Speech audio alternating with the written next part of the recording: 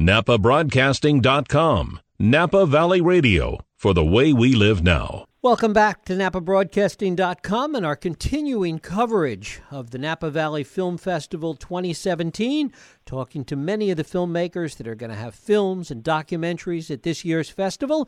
Right now, it is my pleasure to be joined by Karen Argood. She is the producer and director of a documentary short entitled Top Row, and it may be the most Napa-centric film at this year's festival. Karen, thanks so much for joining us. Thank you so much for having me, Jeff. It's great to have you here. Top Row is about a guy that has become an icon at Napa High School and in the Napa Valley. Tell us about it. Literally. Travis Rogers, he has taught choir at Napa High for about 37 years, and he is still an icon. He's gone on, after he retired this last year, to bigger and better things. But he is the epitome of a teacher that I think if any teacher in any field of study wanted to see this film, that gives students that energy, that passion, that drive to be better, to be a part of something bigger. And it was just really incredible to watch him work. What's really fascinating is that you tell people about him and you say he teaches music at the school.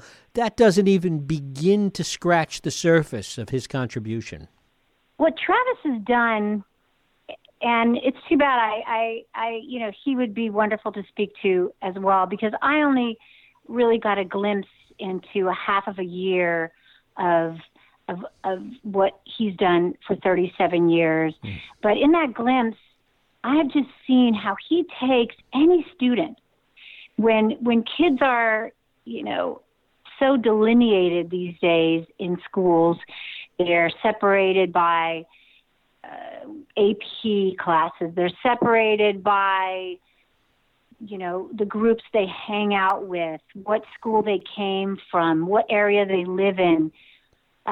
There's less and less ways to bring kids together in high school, and he created in his class just this positive energy. And I particularly fell in love with the teenage boy class, the freshman boys choir, and I chose that very specifically because these kids, most of them couldn't sing, really thought singing was going to be an easy A. Oh, God, I'll take choir. And really could care less about singing.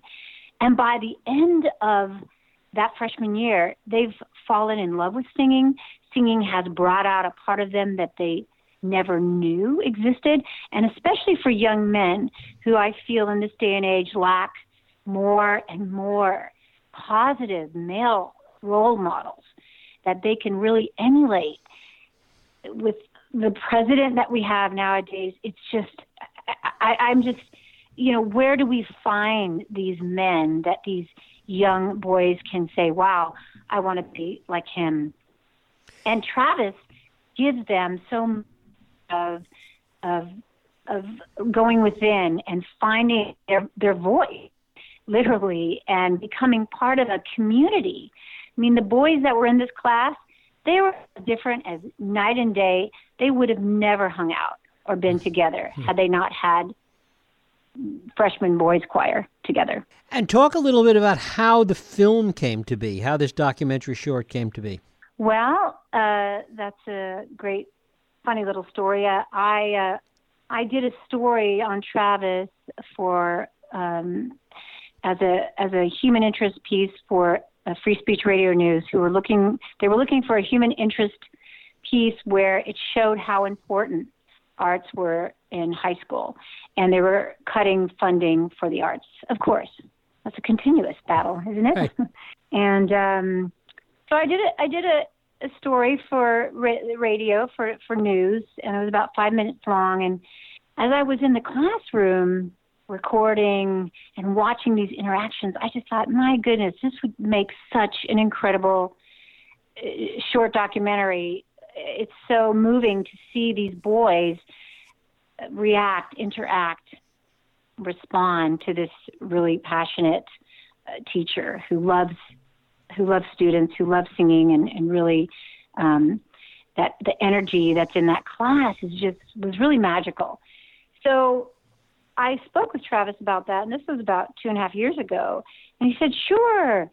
And I kept trying to get funding together, and part of my fear was also, I have a long background in film, but it was always on the other side of the camera as an actor. And so I hesitated to really, I was like, oh, am I able to do this? Can I do this? And so it was partly overcoming a fear in my talent and ability to make this happen. So by the time I had funding, and by the time I found a cameraman willing to do it for free with me, it was Travis's last year. He said, Karen, if you want to do this documentary, we better do it this year. And so it sort of pushed me to say, you know what, it's now or never. And so I started filming last January, right when school got back in, through June. And we were lucky enough to get him in his very last year before he retired. The idea of the film here in the film festival, I mean, it's the most natural place in the world for it. Oh, yeah. It's so exciting, I have to tell you. I mean, I feel very proud of what we did, myself, and I had a few cameramen, but one, my cinematographer that stuck with me till the end, Christian Robledo, is a young, aspiring cinematographer, and he and we were there day in, day out, getting paid zero, and every day I would go over to Napa TV, they were another amazing resource for all you young filmmakers out there. They literally saved me by loaning me the filming equipment and editing studio so that I could organize the hours and hours of footage that we had shot. And then serendipitously, I was just finishing up a short film at the Pacific Union College. They have an incredible film program up there. I'm not sure you're aware of that, Jeff, but it's, I did a short film that I acted in. And at the end of that, I was telling them I really need an editor, a professional editor. And all these editors that I had looked at were like $500 to $1,000 almost a day. And my budget was $5,000. So I found the director of the film that I acted in, his other talent was editing, and he worked for pennies for me.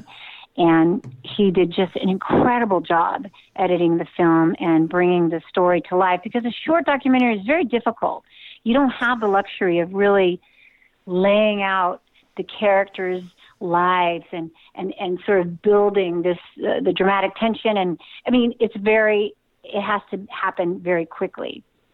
So I feel very fortunate that Notes for Education stepped up and they funded the film. And without them, the film would have not been completed, and we would have not been able to submit it to the festival in time. And I think it's pretty cool, because it's a really well done film. The Napa Valley Film Festival wouldn't have just chosen it because it's in Napa. They have very high guidelines by which they pick films. So we were also chosen to go to we were chosen for the Alexander Valley Film Festival, which happened last weekend. Unfortunately, because of the fires, that was canceled, or none of the filmmakers went. They just had a fundraiser, and they actually raised $66,000 for the fires.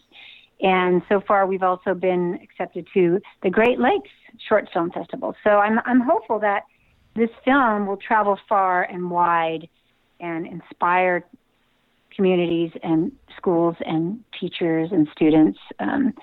There's so many documentaries out there that are sad and depressing, and I was determined to make something that was really, you left the theater feeling uplifted with hope in our younger generation and hope in our future.